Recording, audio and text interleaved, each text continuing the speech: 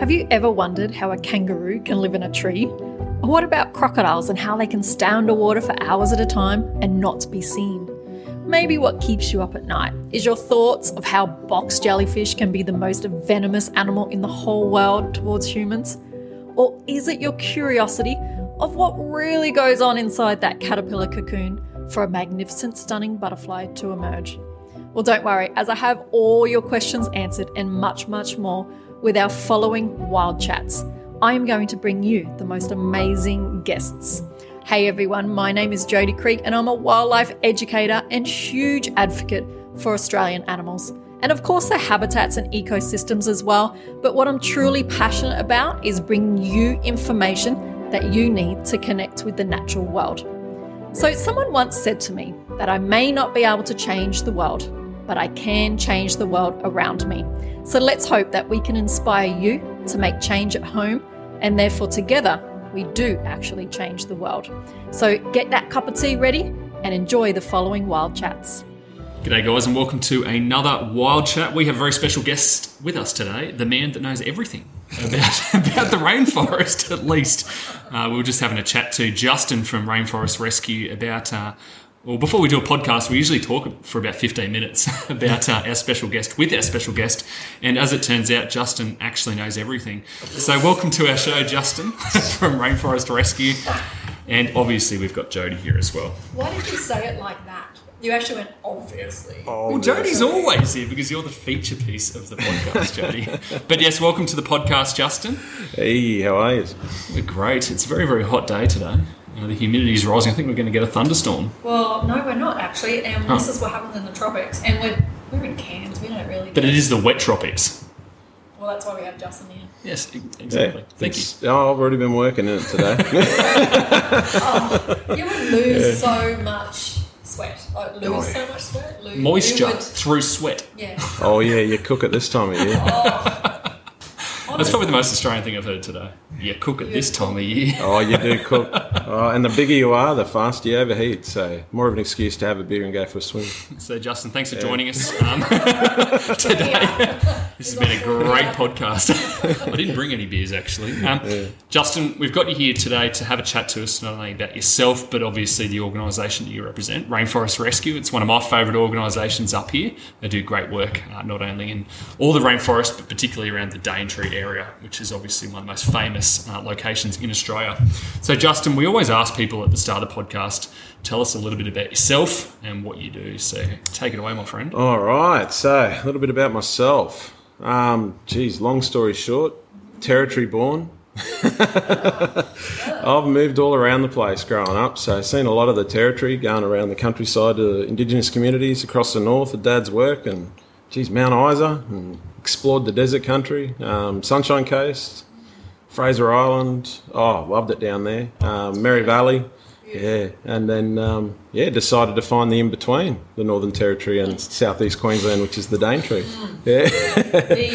The heat in the Northern Territory, especially Darwin, is not enjoyable. No, it's brutal. You have a shower, you get out, you dry yourself off, and then you need another one.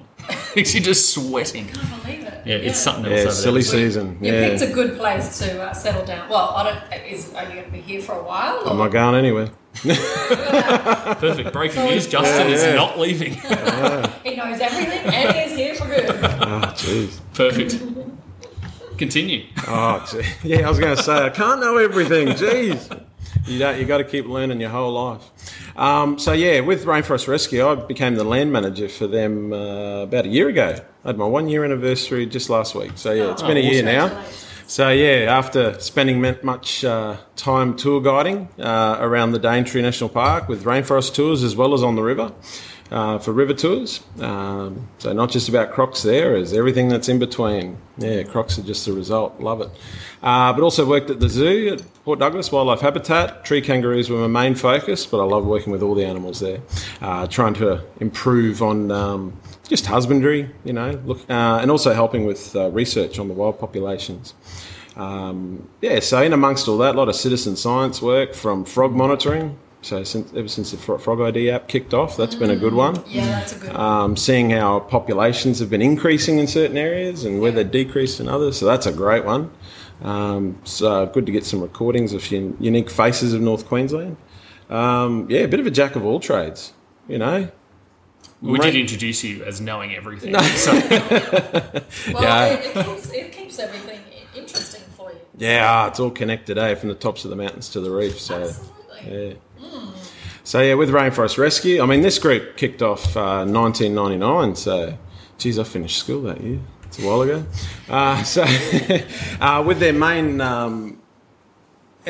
main focus is to protect rainforests forever. So every year, 2 or 3 properties are purchased through funding from, it's a non-for-profit group, so through funding from philanthropy and people that are passionate about protecting rainforests globally, just as much as keeping it locally in the Daintree. And we don't just gain properties willy-nilly. There has to be a very specific criteria ticked off for each property. So, what's living there, the health of the forest, but also the corridor that it's going to create. So you can't just, no point just getting a block with houses all around it because it's just an island. Why not make a corridor linking national park areas and then just expand on it and just connect the jigsaw puzzle over time as property owners feel that they might like to sell. So, it's really interesting. We've got 30 up to our 38th property. Wow. That's outstanding. So I look after those properties, just check in on them. If people that have been helping out with Rainforest Rescue or school groups, anyone that wants to have a bit of a look, we always cater to anyone who's curious to the Daintree, and we go for a walk on the properties. So some of it's old growth. We have a beautiful property of old growth forest linking the national park areas on Alexander Range in the Low Country. So you can walk from the fan palms through some really nice tall spurred mahoganies and stuff like that up to the higher elevations of about 200 metres before you hit the national park. So it's really nice there. Seeing a lot of life moving through there. But also we've got another property near Coopers Creek, the old palm oil plantation that got regened about, I think it was 7 years ago. I didn't know we had a palm oil plantation. Yeah, that was the one that Christopher Skase took all the palms from to plant in Port Douglas along the main road and around the Sheridan. Yeah, so that's where they all came from. A lot of history in the Daintree. Yeah. A lot of history. Very, very unique part of the world. Oh, yeah. Well, maybe there's a lot of people listening who are probably like, well, what is the Daintree? What is the Daintree? Take it away, Justin. What is the Daintree? What is the Daintree? Jeez. Give us an introduction to the Daintree, because obviously we know it became a World Heritage listed area through the wet tropics. Yep. And talk to us about the process that's happened, because obviously a lot of the land is still freehold land. You're purchasing it off people.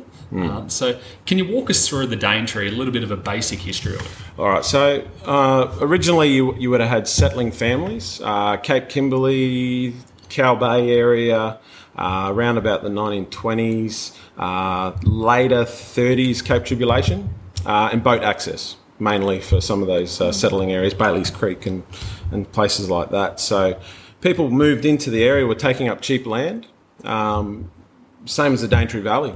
People were encouraged to get into these areas, clear a patch, grow product. That was one of the conditions. Had to grow some kind of crop for the local markets, so bananas or other tropical fruits, sugarcane, stuff like that. So each section of the Daintree Valley has different stories because it's all different weather patterns. So very interesting settlement history. The last of the Yallinji were walking through the landscape north of the Daintree River and towards the end of the late 40s, so after World War II. Yeah, right. So there's a lot of history there of not only settling families moving in, but the people that were on the land as it was starting to intermingle with them and actually got along pretty well in the majority. So people were living there, but when it came to seeing national parks being created over there in America in the 60s, so that was a bit of a framework to work off for here in Australia. So lots of little national parks were being established around in the 60s, different names. But it wasn't World Heritage listed until, 88? Yeah, so I think was it announced Expo? I can't remember. But so people were already there with World Heritage areas being established around them. So it's a really interesting place where you could be on one side where you can protect the forests and protect the green and all that stuff, Or do we find that balance between the people in the landscape, create corridors, keep the people there, and promote a bit of a balance for the future? Yeah, because World Heritage status, there has to be a past, present, future connection for every person on the planet. So it's one of the few World Heritage areas where people get to live. So it's a great privilege to be able to live over there. I lived over there for about 2 years. It's quite an interesting life. Off grid all the time. Yeah, I think that's one of the huge. Love that. That's a massive contentious topic up there. Power. Yeah. Should there or shouldn't there be power north of the Daintree River? Oh, it's What do always. you think?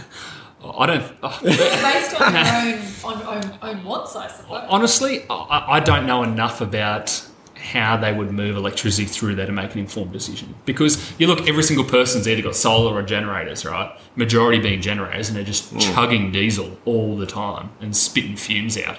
Or do you sacrifice a particular part of the land to put energy through there? But I don't know how on earth they would do that by being sustainable in doing so. I don't know enough about the electricity grid to be able to make a decision. Did you have power when you lived there? Yeah, we had solar, and the only time you really start to get I didn't even have a generator. I just had like a truck alternator with a 4-stroke engine on it. So we'd only be using that mostly in the wet season. Yeah. Yeah, because you're just not getting the sun. There's no sun. So you just be conservative with your power a lot of the time. See, I could easily do that. Oh, yes. It brings you to earth. Oh, definitely, Yes. definitely.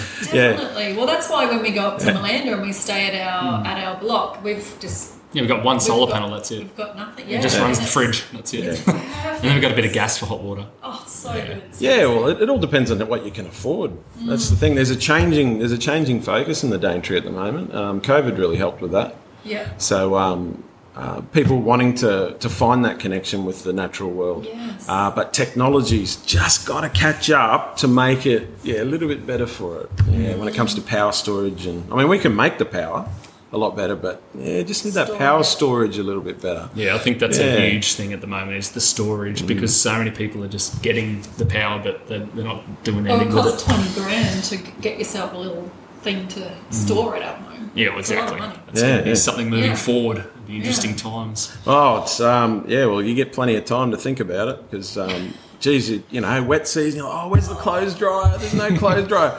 I'll have to make one. A solar clothes dryer, which can then double up as a dehydrator if you want to make jerky. So there's things that you can do, but there's nothing better than being able to lie in bed at night up there in the Daintree when you're visiting and hearing the sooty owls calling or a rufous owl calling and the dingoes are howling. They do their chorus of an afternoon. You hear the booming of cassowaries in the morning. They do their morning calls just like the rest of the birds. That's incredible. I'll Just give those. up power for that. Yeah, the so pitters calling all night, on and off. You know what the time is by the pitters calling. It's like, it's midnight. Go to bed. I was talking to someone up there recently, just last week actually, and they said it was interesting. On a full moon, all of the redneck crake started calling. Oh yeah, a lot of people think they're it was frogs. a full moon. Yeah, exactly right. Well, this bloke loved frogs, and he said, "Do you know what this call is? Because it only happens on a full moon." I said, "Oh, that's a redneck crake." And he said, "Mate, they went nuts." But this is right near Dulbagee Borbor, and there's a very, very healthy population of them. through there. Yeah, I had them all around my house. Yeah. We even had gliders. It was interesting to see because we were right on the edge of an ecotone between the rainforest, and then you get a very quick change into some eucalypt, wetter areas, fan palm gallery, and then paperbark forest with orchids and very quick changes. And the gliders were moving in amongst the eucalypt area to the paperbarks and into the rainforest. Yeah, right. Well, Crefts glider, I think we have to call them. Yeah, now. we have to So- call changed. it. Yes, Stop sugar changing glider. everything. I keep thinking turtle day. I know, every time. I yes. Turtle that glides through the rainforest. I actually thought someone was talking about a turtle the other day, and then they started talking about has hair, and I was like, okay, I'm totally missing something here. It's not a crest from a turtle. Oh, it's Let's not go down the path of change of the taxonomy, shape. please. Oh, jeez. It will be exhausting. Well, at least we get more species to talk about. But being able to live in the Daintree, tour guiding, talking about everything that we, because about every second day someone's going to ask, do you believe in climate change? And I'd have to be, nope, don't believe in it, but I understand it. We can see natural progression in the Daintree. That's the best thing about it. We can Talk see. more about that. Past, present, and future natural processes. Very important aspect of the wet tropics. So, you can look up into the mountains of Thornton's Peak, and used to be able to climb up there. Used to be allowed to on a permit structure. I've been up there. It's great to see the beautiful nursery frog that lives up there, and the skink, and the spiny crayfish, and the unique plants. But you can walk around on our mountaintops at about. Books are saying at the moment about 130 odd million years ago for forms of forest and climate. So that's mid-Cretaceous. That's not a bad feeling. Just no raptors or anything, which is great. When you look at the Riversley fossil displays, you see all the drop crocs and everything that lived out there. Yeah, we were just there about a month ago, actually. It was amazing. Yeah, so you can see, about that stage, and you go down into the low country, and as you move between valley systems, you can be hovering around that 50 to 70 to 100 million mark in certain valley systems, and then all of a sudden you can can cross a creek and see a very sudden change in the vegetation, like Marjar Boardwalk. You've got Oliver Creek there. Beautiful forest in the Noah Valley, could be classed as closer to 100 million years for former forests and climate up through that area. But then you cross the creek and you've just jumped into a monsoonal gallery forest. That's the future. Now that's what our rainforests are becoming as we drift closer to Asia. Can't stop that. So it's very interesting to see natural change at a fast-paced rate. Because that's the big controversial question, right? Does it exist? Does it not exist? Well, Australia, 6 to 7 centimetres on average per year? Mucks up the GPSs every couple of years. But it makes your flights to Japan cheaper, I hope. You see the world very, very differently to a lot of people. Yeah. Walking through the rainforest and seeing different, past, future, present. time periods, I'm going to say. That's incredible. So, that's one of the best. That's why it's World Heritage List. The classification for World Heritage Listing is pretty complex. Like, it has to be, we can observe past, present, and past, present, future natural processes, but there has to be a link to people too. So cultural and natural heritage for the Daintree. And that gets everything. Yeah, so we can see the ancestry to every plant we eat, every plant in our gardens, forests, woodlands of the world. So look at tassel ferns and whisk ferns and ribbon ferns and stuff like that. And what's that, 315 odd million years? They've been around, barely changed in design. Just learnt the other day we can't call them green dinosaurs potentially anymore. It's not good.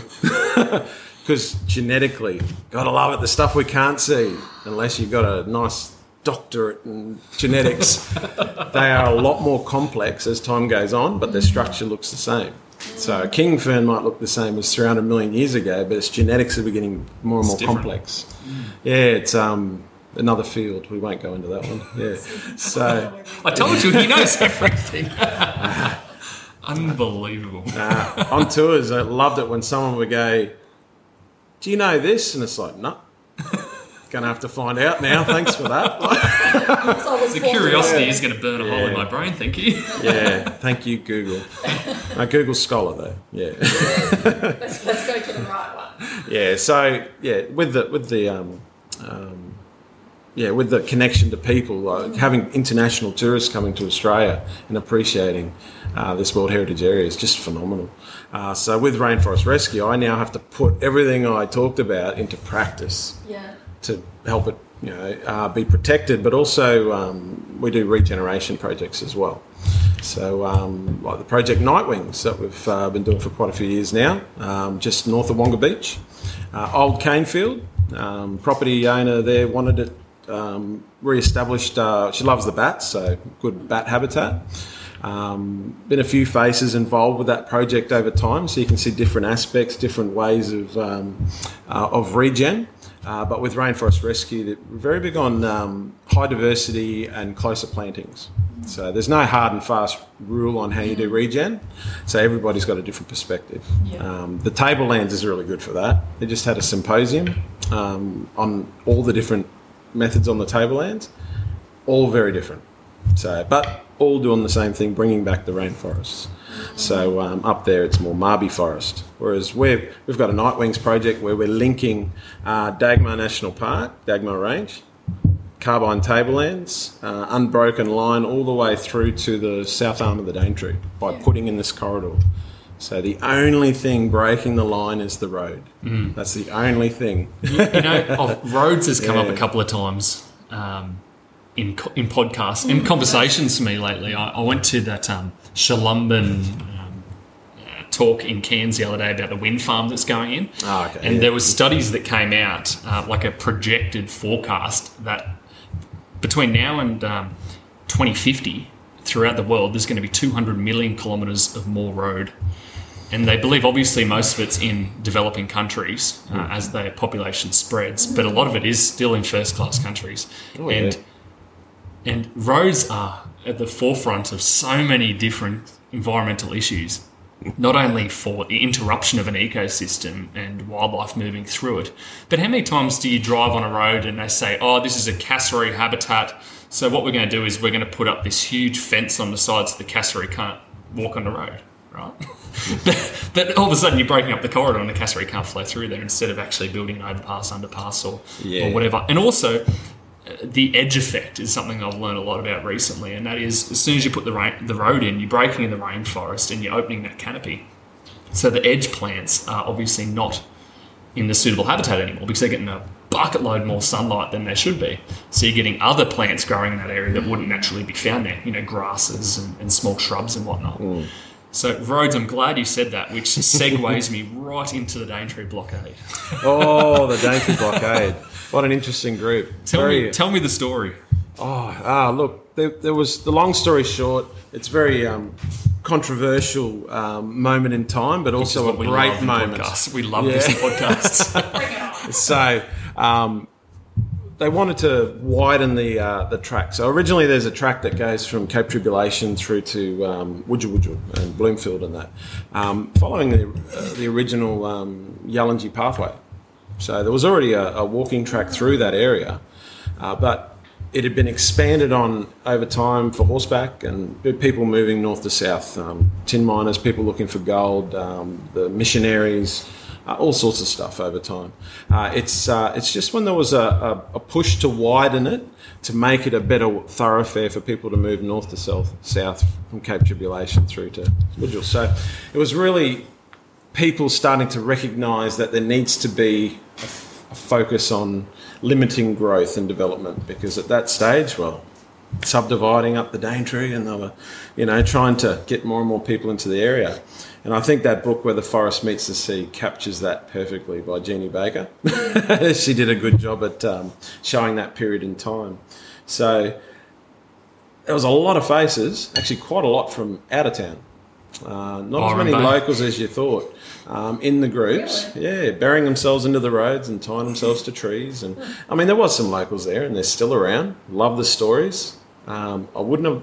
It's quite interesting seeing how many could bury themselves into the road, but really working hard during the dry season to slow that development up. But it wasn't just about stopping the progress of that. It brought a consciousness to the Daintree globally. So something that we can now see is through tour guiding and talking with people visiting from overseas. Some were watching it all on TV, or watching it on reading it in the papers, the old internet, just a bit slower, but I used to read it in the papers. Yeah. I mean, I've had people that were from Sydney that had never been to the Daintree, yet they worked so hard in getting awareness around Sydney to protect the Daintree because of the efforts of these people. So it was a really good awareness. Got a lot of faces, more focused, more your quiet and unsung heroes of getting that paperwork done, getting that recognition to get World Heritage status eventually put over the Daintree National Park area. So lots of different perspectives, I guess, but all working for the same thing, just to slow up that progress, because they knew the wet season was going to make it hard for them to get the dozers through. But I mean, they still went through. It hasn't been sealed. It's still a place of interesting debate. Slowly getting sealed. Yeah. Confirmed. We did the Bloomfield track about a month and a half ago. Yeah. And any rise or fall, incline or decline of the road is essentially tarred now, or concrete. Yeah, we were watching them cement the other week. So so it's a changing time where, I mean, you don't want to. Personally, you can't keep people out of it. You've got to have the human aspect in any natural area of the world. We've got indirect influence with even the most remotest parts of Australia now. So we've got to find balance. So if we've got a road there, well, Let's find the best means of managing it.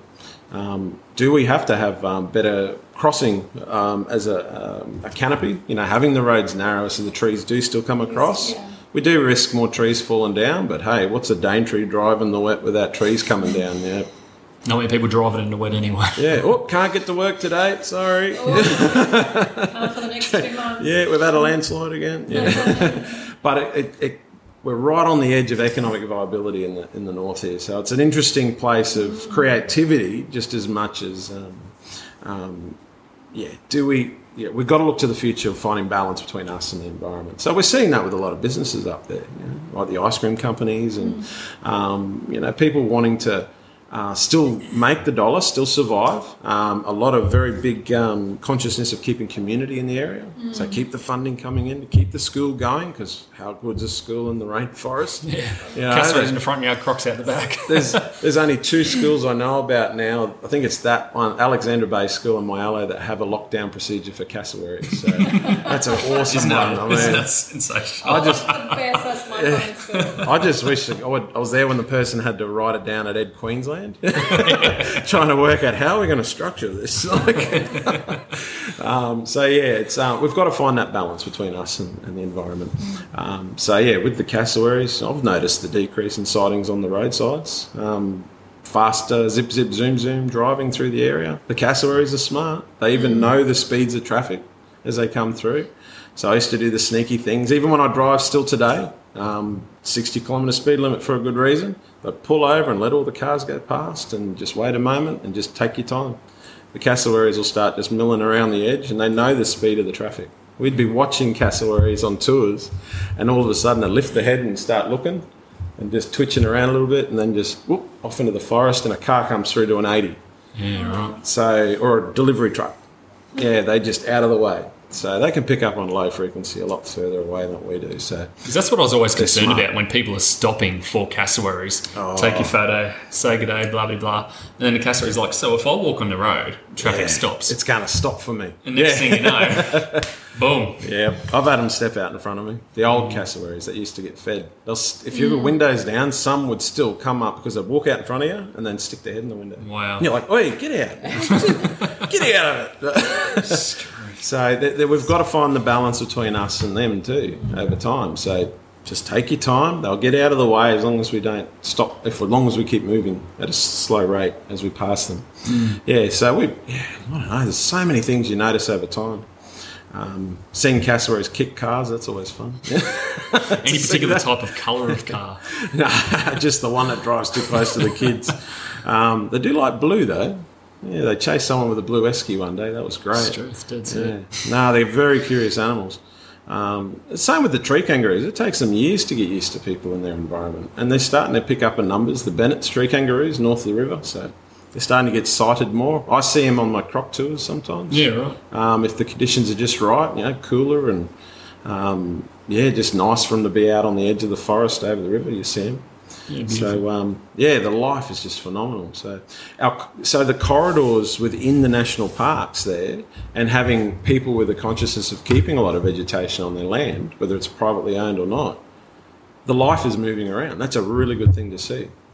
So we've still got a fair bit of time to hopefully see, if there's not too much change in our area, to see that balance come about where the life will move in amongst us and get along a little bit better. Sound like a hippie, but yeah.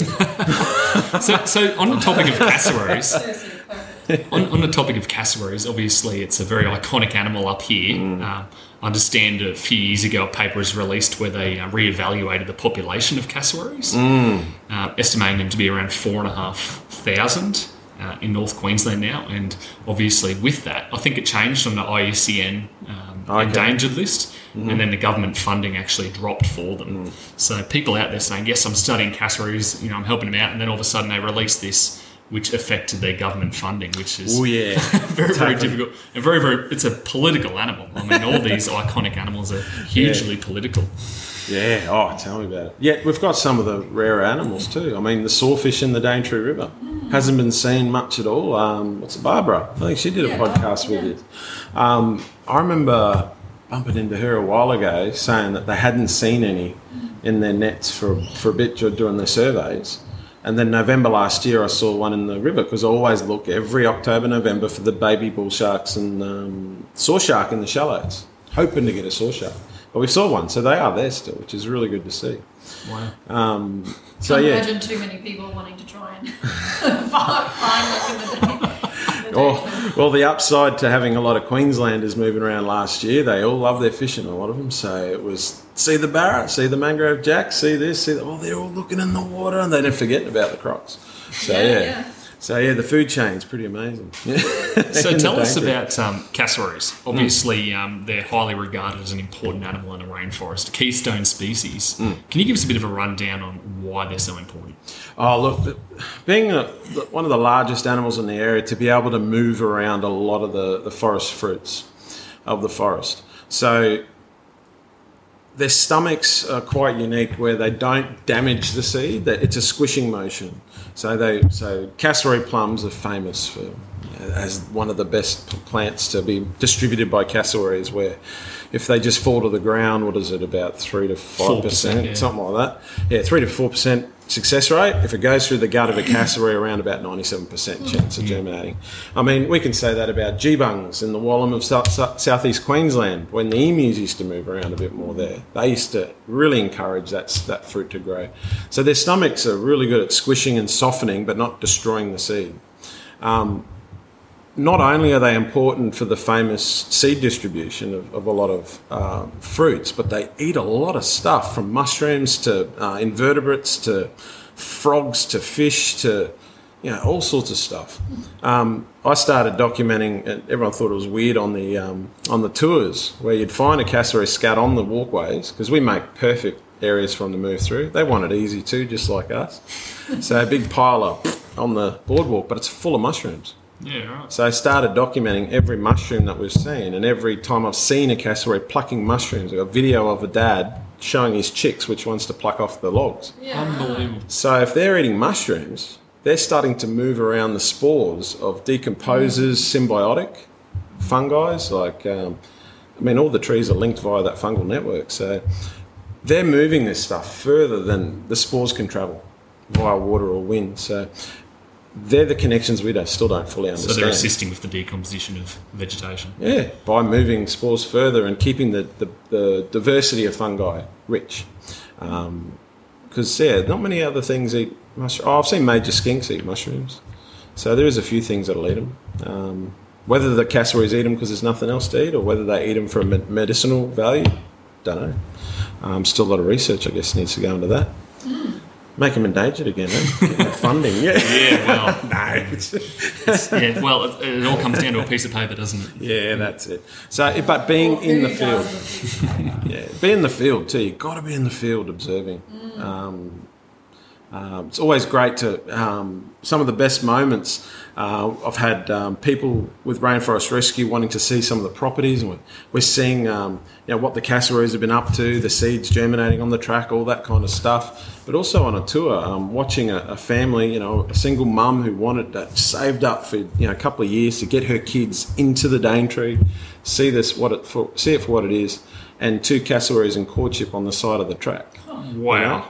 Booming. The whole thing. The kids never realised such a low frequency could come out of an animal like that, and their bodies shook. So it was. I wish I'd filmed it actually. It was a really good moment. So cassowaries. We hope they're going to increase in numbers. We hope they're going to be doing their thing, but got to be in the field to find them too, to know how many are there. And to see what they're doing, what they're eating, what they're interacting with. Yeah. Do you know of any initiatives out there where they're actually trying to monitor the numbers or see what animals are breeding? I've only heard about genetic testing through SCAT, because we've got to find easier ways to do it too. So I know there was that big genetic project trying to link the families and who's connected with who within a region to try and get a better idea on numbers.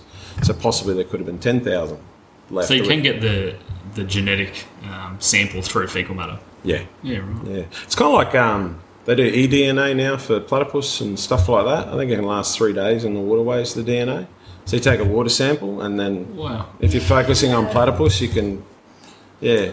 Say, there's I've platypus got a in there. recollection of something similar that was said somewhere along the lines, but also it wasn't just with the platypus. I think they were talking about something else. Frogs too. They've been doing frogs with eDNA. Incredible. A lot of waterway Just stuff. sparked my memory of Incredible. something then. Yes, it isn't that. This is It's why we do this incredible. podcast, so we can learn stuff. I know sometimes I bag scientists out, but I tell you what. They've done the tour of duty. I'll give them credit for that. Amazing. I've never had time for it. So I've always been pretty flat out in life. So I never had a chance for uni. One day maybe. Oh, You already know everything.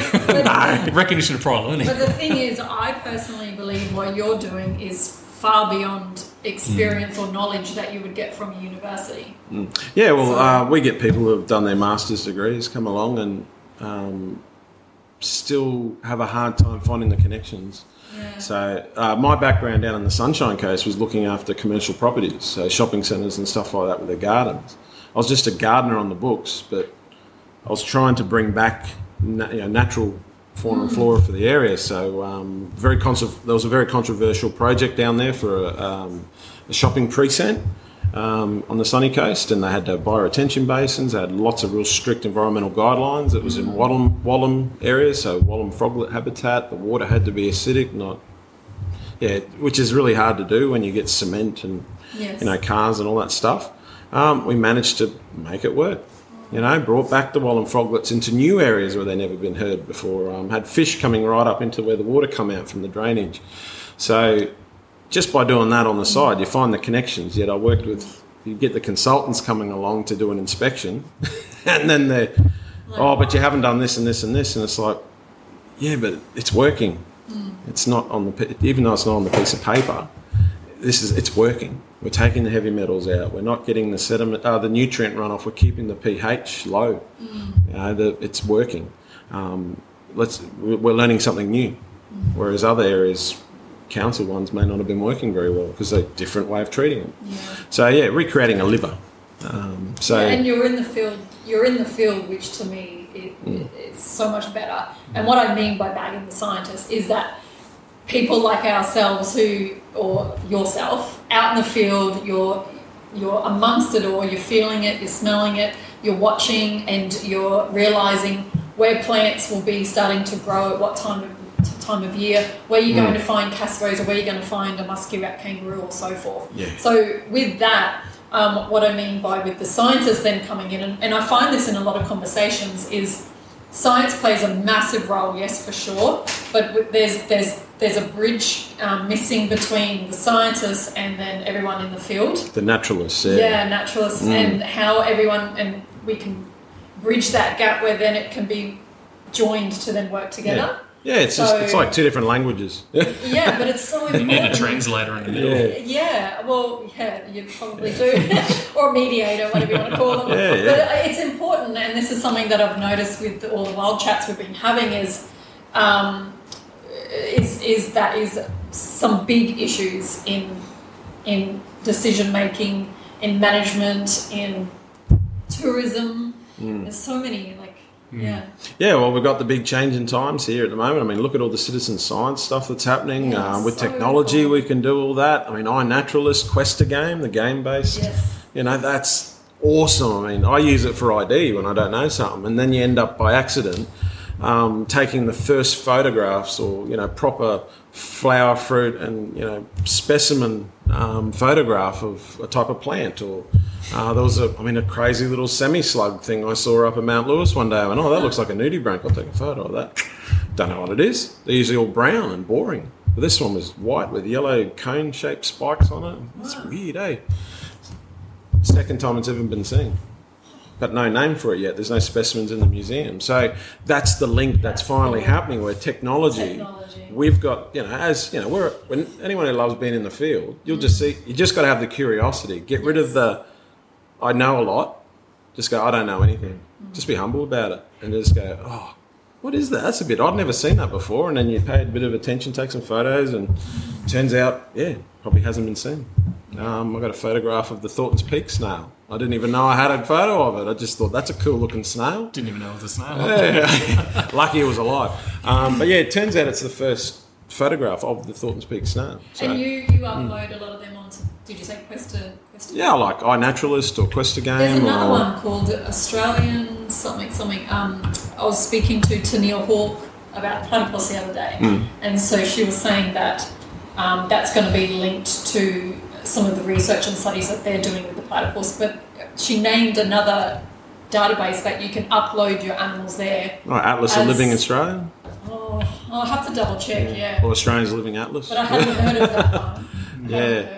Well, all the best thing about all these different groups, whether it's Frog ID or there's the frog groups in the southern states, there's so many different ones now that it can all be put into the Living Atlas of Australia. Like, it all goes to one place, and it's just adding to it more and more at a faster rate. And we're making huge advancements. I think it is. Yeah. Yeah. But we still need the discipline of science. Yeah, you've got to have it. Otherwise, how are we going to know That's for the it. future? It becomes a yarn or an urban legend. Definitely plays its role Yeah. for sure. Yeah. Yeah. But it's the issues are the working together. But like you said, technology is bridging the gap a bit there. Yeah. So which is really good. Yeah. Yeah. So we can't forget those first families too in the areas, like timber cutters. They get dismissed because they used to cut trees down. And so actually, they're very selective. They're thinking genetics. They're thinking the future of. So there were certain trees that were protected to say you cannot cut this one down. And if you fell a tree and it hits that one, you could lose a lot of money out of your pay for the future for the value of that tree for the industry. So talking with the regen projects, I love talking with traditional owners, the people who grew up in the area. And it doesn't matter what ethnicity, we're all Australians. Bridging the gap of healing country, but also respecting the first naturalists of the area, the people that were observant, the ones that cleared for cane fields. They know what was growing there. Yet you look at the vegetation maps of this area, it's quite general. It's really hard to get exactly what was there. So was it the Masons, isn't it? Lawrence Mason. Up at Cape Trib, yeah. His father and him used to do tours through the rainforest at the back of their property, and the knowledge that man has is second to none. Yeah. He walks through the rainforest and just knows every single corner of that property. It's unbelievable. Yeah, they're the important ones, because they know the rhythms of the seasons too. So like this area here, Friday we finally had the buff-breasted paradise kingfisher show up in the valley where we're doing a regen at Tranquility near the Crab Track. Yet they'd already been up at Gelatin, Donovan Range, Carey Range. They've already been there last week. Yeah, so they tend to do this big circle around, and then they move into the Mossman Gorge and up into the Daintree Valley. There, you don't hear them calling until some of the last calls for the start of the season. So is that documented? We don't know, but you start to notice it over time. But there you triggers like black bittens, they all showed up. The buffies started calling. The great-billed herons are roaring like crazy of an afternoon. The thunder season's here. Jarramali season's happening. So the indigenous calendar then comes into it. So when it comes to regen, we really got to try and work with those seasons as well. So when it's going to be too wet and when it's going to be too hot and dry for the plants to grow and get a kick-off. So yeah, we've got the 5 seasons around this area, but you go just over the range, it becomes the 6 seasons. So yeah, kind of like the territory. Yeah. So yeah, it's unbelievable. Yeah, so with tour guiding, it helped out to know them too, so you know what the cassowaries are going to be doing. So are they going to be higher up? Are they going to be lower down? Are they going to be needing water? Are they going to be, having their kids? So yeah, it all links. When it gets cooler up in the high country, we know, it started quite cool early this year with the quail side of things. They were a bit different in their breeding behaviour, yet we had sightings of spotted-tailed quail down in the low country near sea level in some very interesting places. Yeah, one guy up where I was doing the regen, thermal imaging, he was just out and he saw one. It was like around where I had my plant holding area for the regen. So what kind of altitude are we talking? Well, like right on sea level? Yeah, well, it's up in the valley there. So what's that? Not even 100 metres. Wow. Yet the books will say for 800 metres and up for the home of spotted-tailed quails. It could be just males wandering around, but hey, we don't know. Same as the tree kangaroos. Like, they go up and down with the seasons. You see them at JCU all the time. There's one at JCU at the moment. Or was a couple of weeks ago. All the books say they're endemic to the tablelands. Here they are coming down to Smithfield. Well, Lummies in the Mowbray. Yeah, Mowbray River. They're there. Really? Oak Beach. Crystal Cascades. Wongetti. I've seen one now. Yeah, they follow the creek lines where the food is. Yeah, they're all expanding because their numbers are changing. So no one eats them anymore. That probably helps. That would have kept them up high a little bit more. We're seeing Bennetts showing up on the other side of the river, up in the Daintree Valley. People are just taking photos of, I had this true kangaroo. I've seen photos and it's a of that Bennetts. as well. Yeah. And so, we're learning over time that, how we've changed the landscape's helping life jump the gap now up in the upper Daintree. So, over time, hopefully we'll find that balance, So speaking of crossing the river, what are your thoughts? This is another controversial topic. Bridge, yeah. Should there You're be going to a get me into bridge trouble, eh? or a ferry? No, that's what these talks are all about. A very quick announcement to make, but I'm so excited. Our home education virtual portal is up and running, and you can visit that at www.australianwildlifeeducation.com. And if you are a parent or you know other parents who have children ages 4 to 12, this one is specifically for them, and they get to learn more about Australian wildlife. So the bridge. Because there's always been a talk about, every single year I swear it comes up, should there be a bridge? And the new mayor that came into the Douglas Shire put out a proposal and a bit of a community consultation of whether there should be a bridge instead of the Daintree Ferry. What are your thoughts? Talk me through it. I've heard similar stories down, like, should they have bridged the Noosa River to Noosa North Shore? They've still got a ferry there. There's too many aspects. You've got to cover environmental, you've got to cover social. The people that live north of the river, there's a group, there's certain faces that love having that ferry because it separates the world as a psychological thing, a mental thing, emotional. Whereas some would feel, it'd be so much easier if I could just get over, that ferry slows me up. It's the convenience. Yeah, convenience. That river's been such a natural barrier over time of separating species of animal, plant and vertebrate north to south. Cassowaries swim the river sometimes. It's been seen. Tree kangaroos, we've seen them try to swim across the river, Bennetts. Wow. One of our drivers actually protected the tree kangaroo with the boat from the crocs as it tried to get across. So that was an interesting one. Can't have it get eaten in front of tourists. So there's always that quite an effective moat that's been there. But the river used to be a lot deeper and cooler and narrower at one stage. So it is becoming a lot more shallow and wider. Yeah, and warmer and less. Yeah, so things are changing. So a bridge, though, there's still not a lot of traffic at night. So you could imagine life being able to jump that gap pretty easily.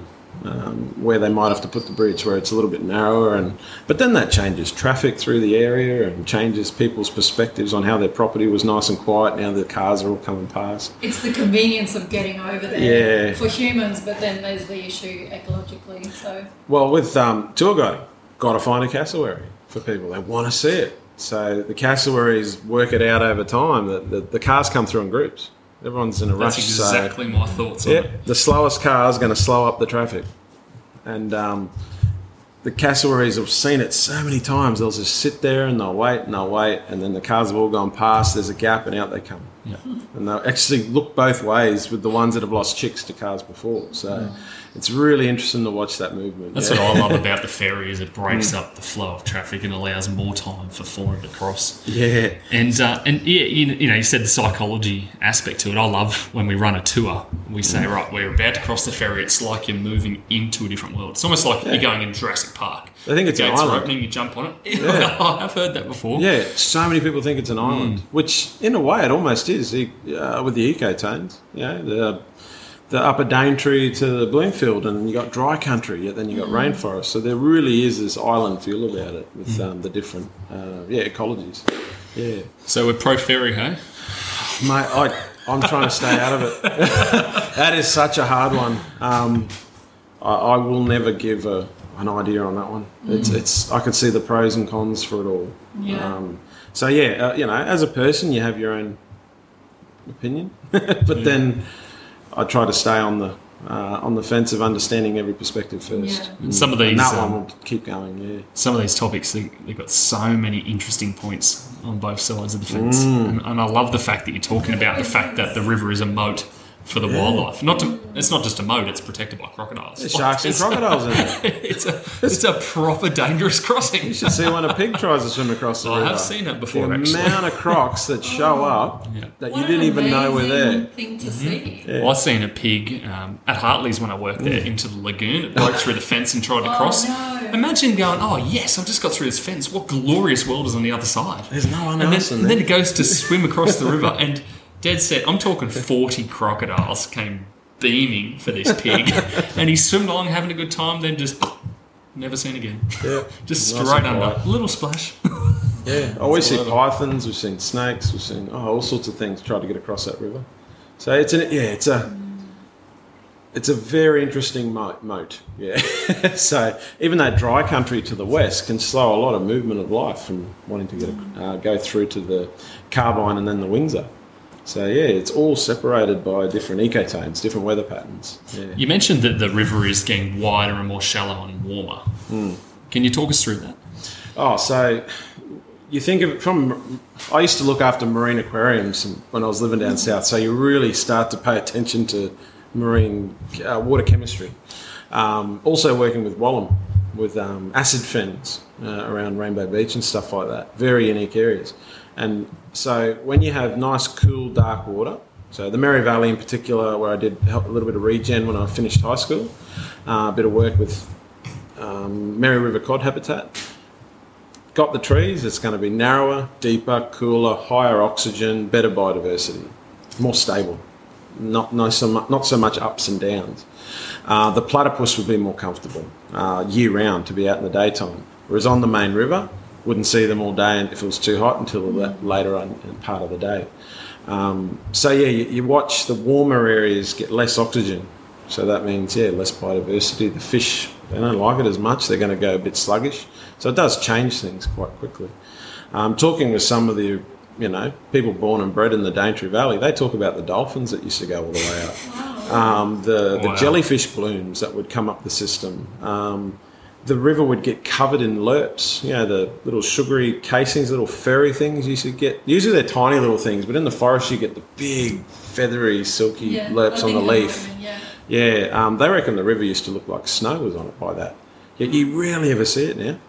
So Going back how long? within a lifetime. Especially dolphins. Yeah. That's pretty incredible. So you talk with someone in their 70s, and they're kids seeing the dolphin in the river. And they talk about where they used to fish. Where the river used to flow through and where the trees used to be before such and such, cleared it. So you start to puzzle it all together on how the river's been, how quickly it moves. We've only got aerial imagery since the late, I think it was early 50s. We can get access to that pretty easily. Do you think most of it's natural movement of the river, or do you think the development on the edge of the rivers had a fair bit of part to play? Rivers move. I mean, the Daintree moves at 1.5 meters on average per year as its natural rate. That's massive. Yeah, but then, look at the aerial shots. You'll see oxbow lakes everywhere, like the Amazon.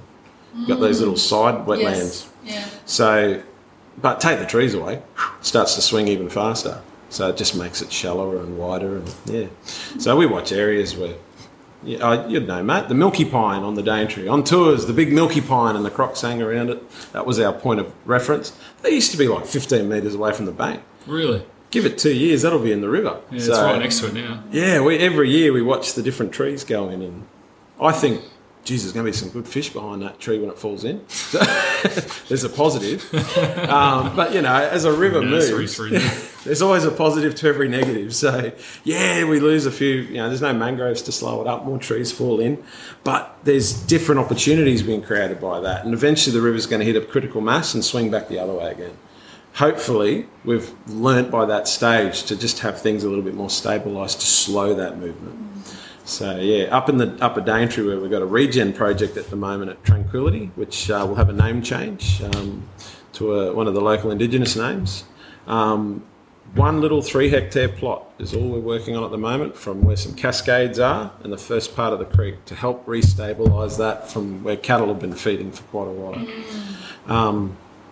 So look after your creeks, start at the top, and eventually you're helping the coral spawning events. You're helping, the nanny guys we want to catch and the barra, and you end up helping everything else down the chain. And that's it. There's this is what I spoke about today with Alberto. Is how do we educate more of general public in regards to understanding that rivers, for example, are really important nursery grounds for some of the fish that they love to catch or eat and so forth. Like because every time we do shows now, the majority of the audience is like, I never knew that.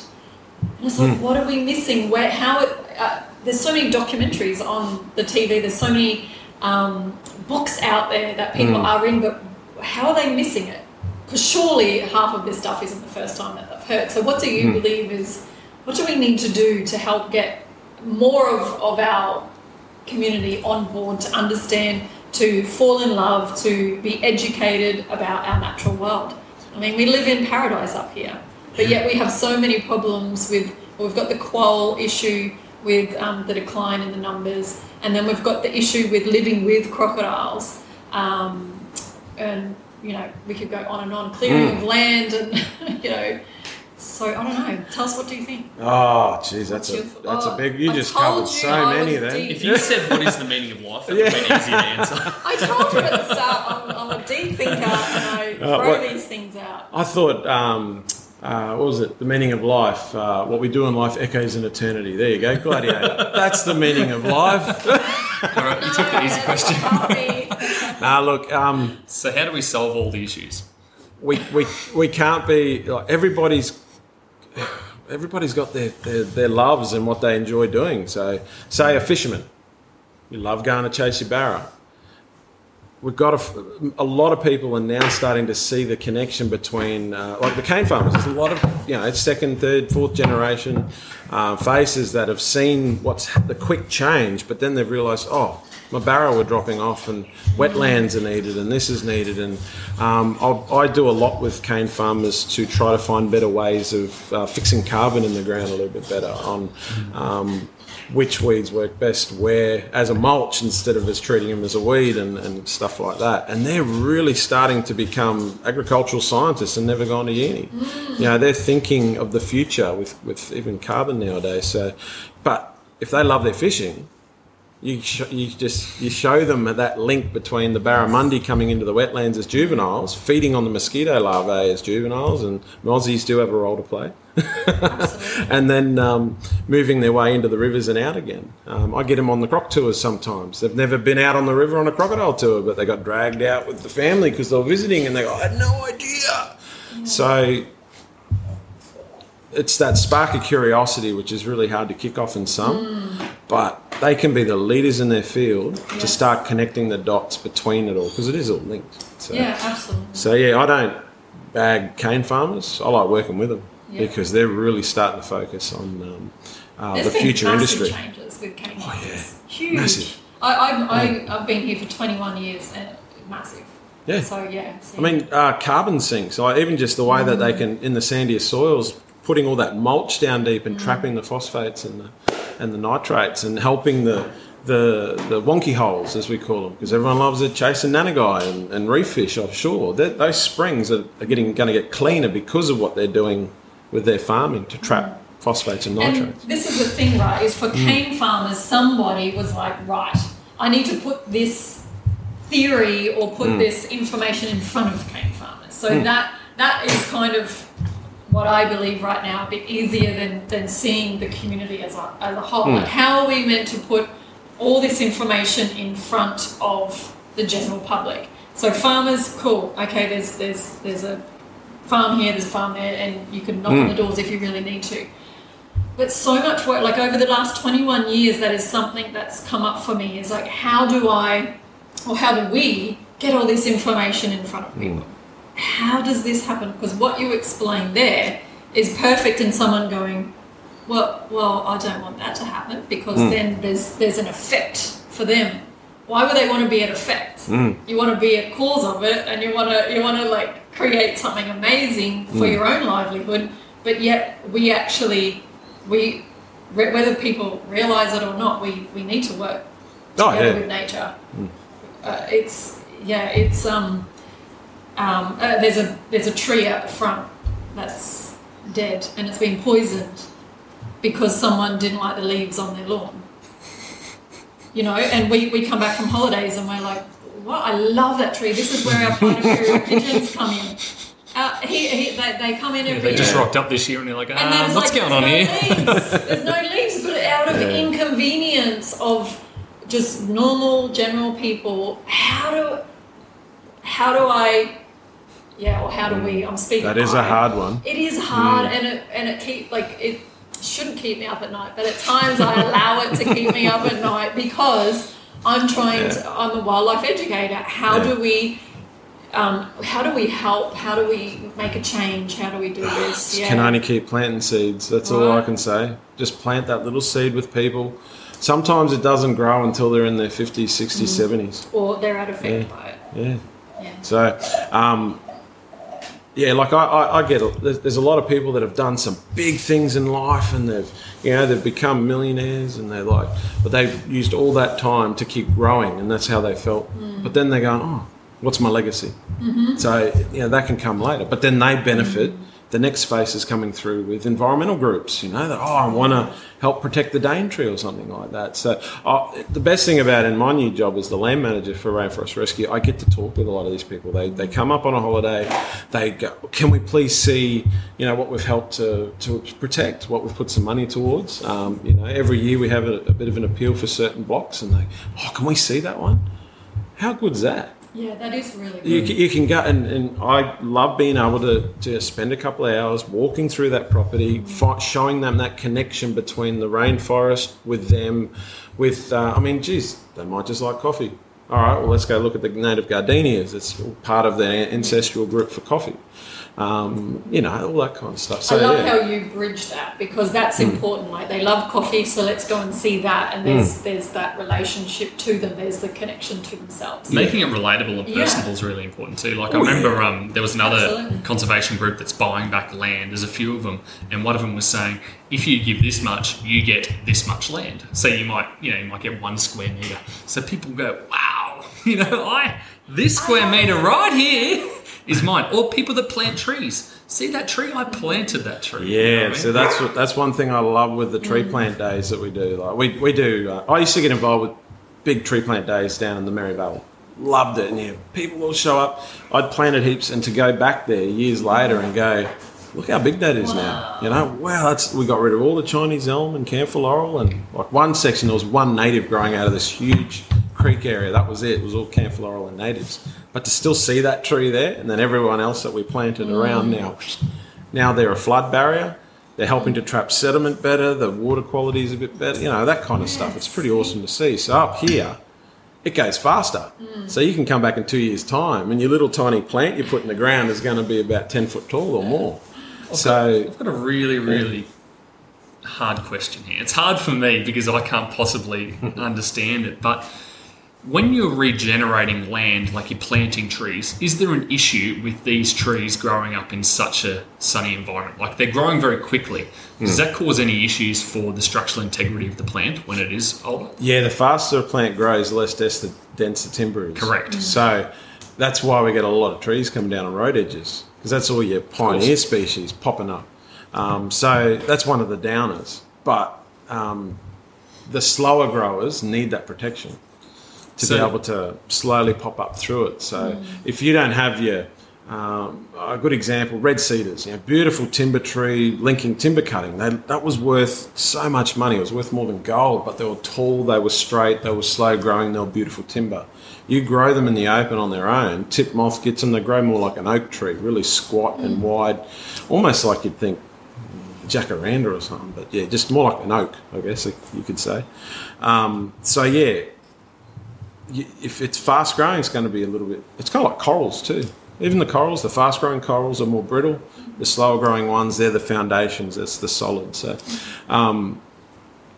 you've got to have the fast growers because they're creating the home, the house, I should say. Then the home comes in after that for the life. So you plant a certain percentage of certain species, so you get a quick canopy, and then it protects the foundations underneath. Yeah, so get that canopy closure to keep the weeds under control. So that, like cane farms, you could do a thesis on every type of weed that you can get in a cane field. So, but everyone has a different approach. So I started let's work smarter, not harder. We want to use less herbicides. Don't want to have to use herbicides. Hoar ground, utilise the weeds that aren't going to be as competitive with the plants that you put in the ground.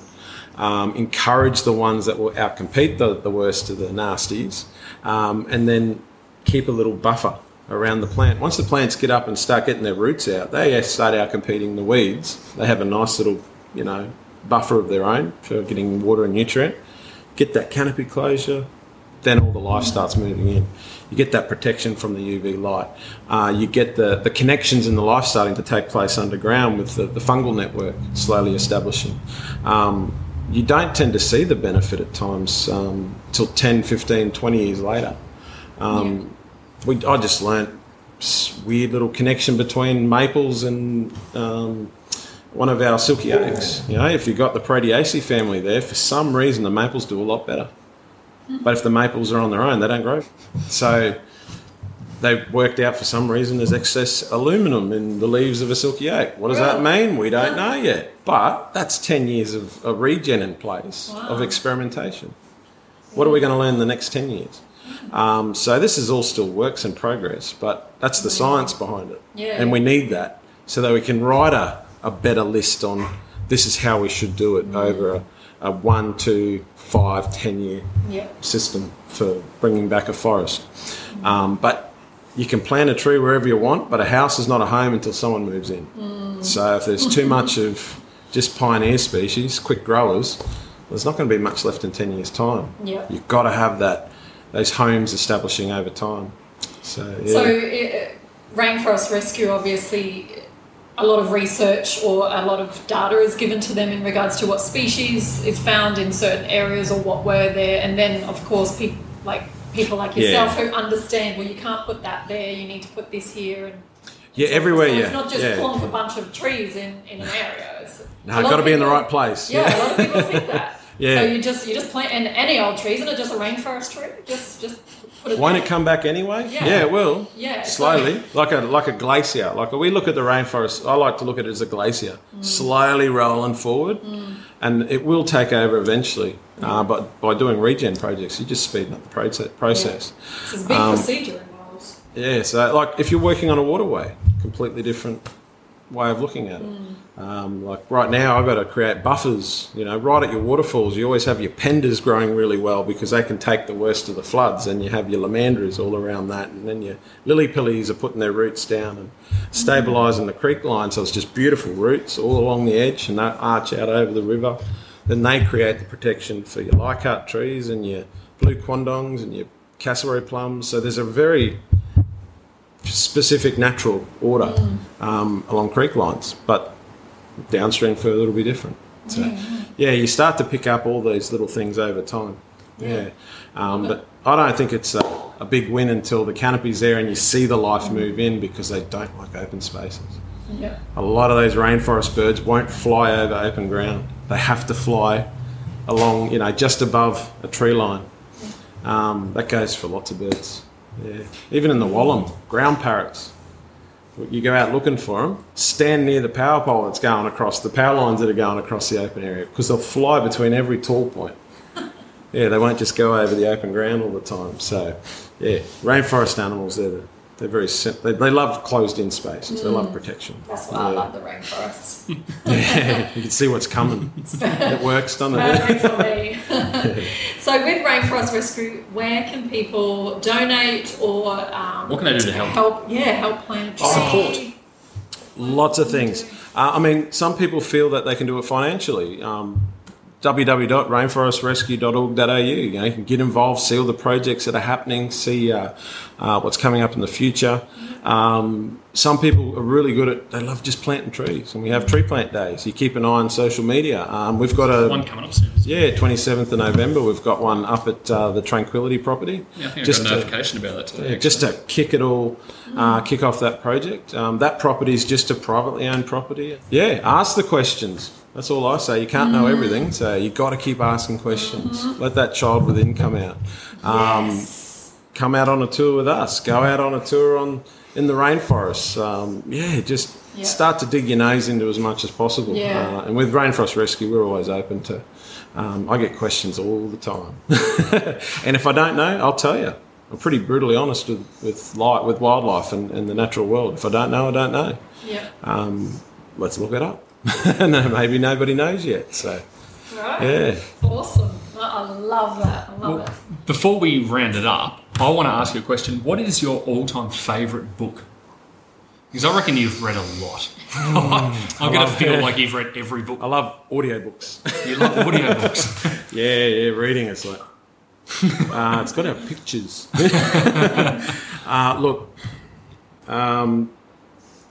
The one that inspired me for The Daintree is always Where the Forest Meets the Sea by Jenny Baker. She just captured the essence. Yeah, it's a kid's book, but the mosaics, the textile work she did. Have you got that book? Just to I used to tell people, buy that book instead of getting a postcard, you know. Some people go, oh, where can I get a magnet? No, get this book. You know, don't get a fluffy toy. You will get that essence of the Daintree every time you go through it. So that's always a great one for the imagination. But otherwise, geez, like from the Indigenous stuff, Dark Emu, Human Agriculture, the Permaculturalists of Australia. Bruce Pascoe did a really good job with that book. There's so many. It's really hard. Docos now. Love so docos. Many. So many. There's one coming out soon on Netflix called Animal. Have you heard about that? No. And it features it's animals from all around the world, but it actually features the tablelands specifically. That's one of them. So Alan Galanders went out and actually... That's who we need on a podcast. He actually went out specifically with this film crew and recorded some of the animals that are found up there. I believe tree kangaroos will feature on it. Good. And that's an international TV series. On Netflix. That's on awesome. Netflix too. Because how many people come to the Daintree and say, tree kangaroo? Like, what? I've never heard of a kangaroo in a tree. Like, so many people. They're like the lemurs of Australia. I'm still baffled at how that thing can be okay with being all the way out there. Oh, I love watching them. Yeah. Fascinates me. So there, I'm on Netflix. Have you seen me on there yet? No, I couldn't believe it. The kids told me the other week. Wild Australia. Ray Mears, English presenter. Yeah, check it out. Yeah, I was watching that the other day. Bennett's footage. I was watching that the other day. You're on there, right? I got a helmet on. I'm up in the canopy. Oh, right. In my harness. In the So you can't surfing. actually tell it's you. Yeah. I was trying to look like I knew what I was talking about. But it's about the animals, you know? Yeah, right. I'll have to check that out, actually. Yeah, I had a good laugh when I saw that. I'm like, oh my gosh. But TV shows like that are so important. I mean, particularly when it's not like this lion is in this family and has these cubs. The lion's angry at his son at the moment. Like, okay, I don't care. But they're highlighting animals that are not very well known. And it's really, really cool. Like the Lumholtz tree kangaroo. Yeah. It never, ever gets international recognition or attention. And here it is being broadcasted to the world. It's Very awesome. intelligent animals, yeah. And even with crocodiles, more closely related to birds than they are to lizards, snakes and turtles. How cool is that? Yet nobody knows, Yeah. you know. Just they're probably as smart as cockatoos in a way, you know, like just don't have to eat as often. Don't get me started on crocodiles. Oh, that's a whole other podcast. That is another podcast. But they're all connected. Yeah, they're all Love linked. it. Probably one of the best things I got told by an elder up in the Daintree, which always rings true, is I asked him, why do we see so many box jellyfish? And he goes, we have to stop killing dingoes. I said, well, what's that got to do with the box jellyfish? Because they never talked about them as much. Early settlement doesn't talk about boxies as much, but we see lots of them now. So he says, well, the dingoes are the best opportunity we have to control wild pigs. Wild pigs are the biggest predator of turtle eggs. They love digging up turtle eggs. We see it every year on the beaches. They love them. Turtles eat box jellyfish.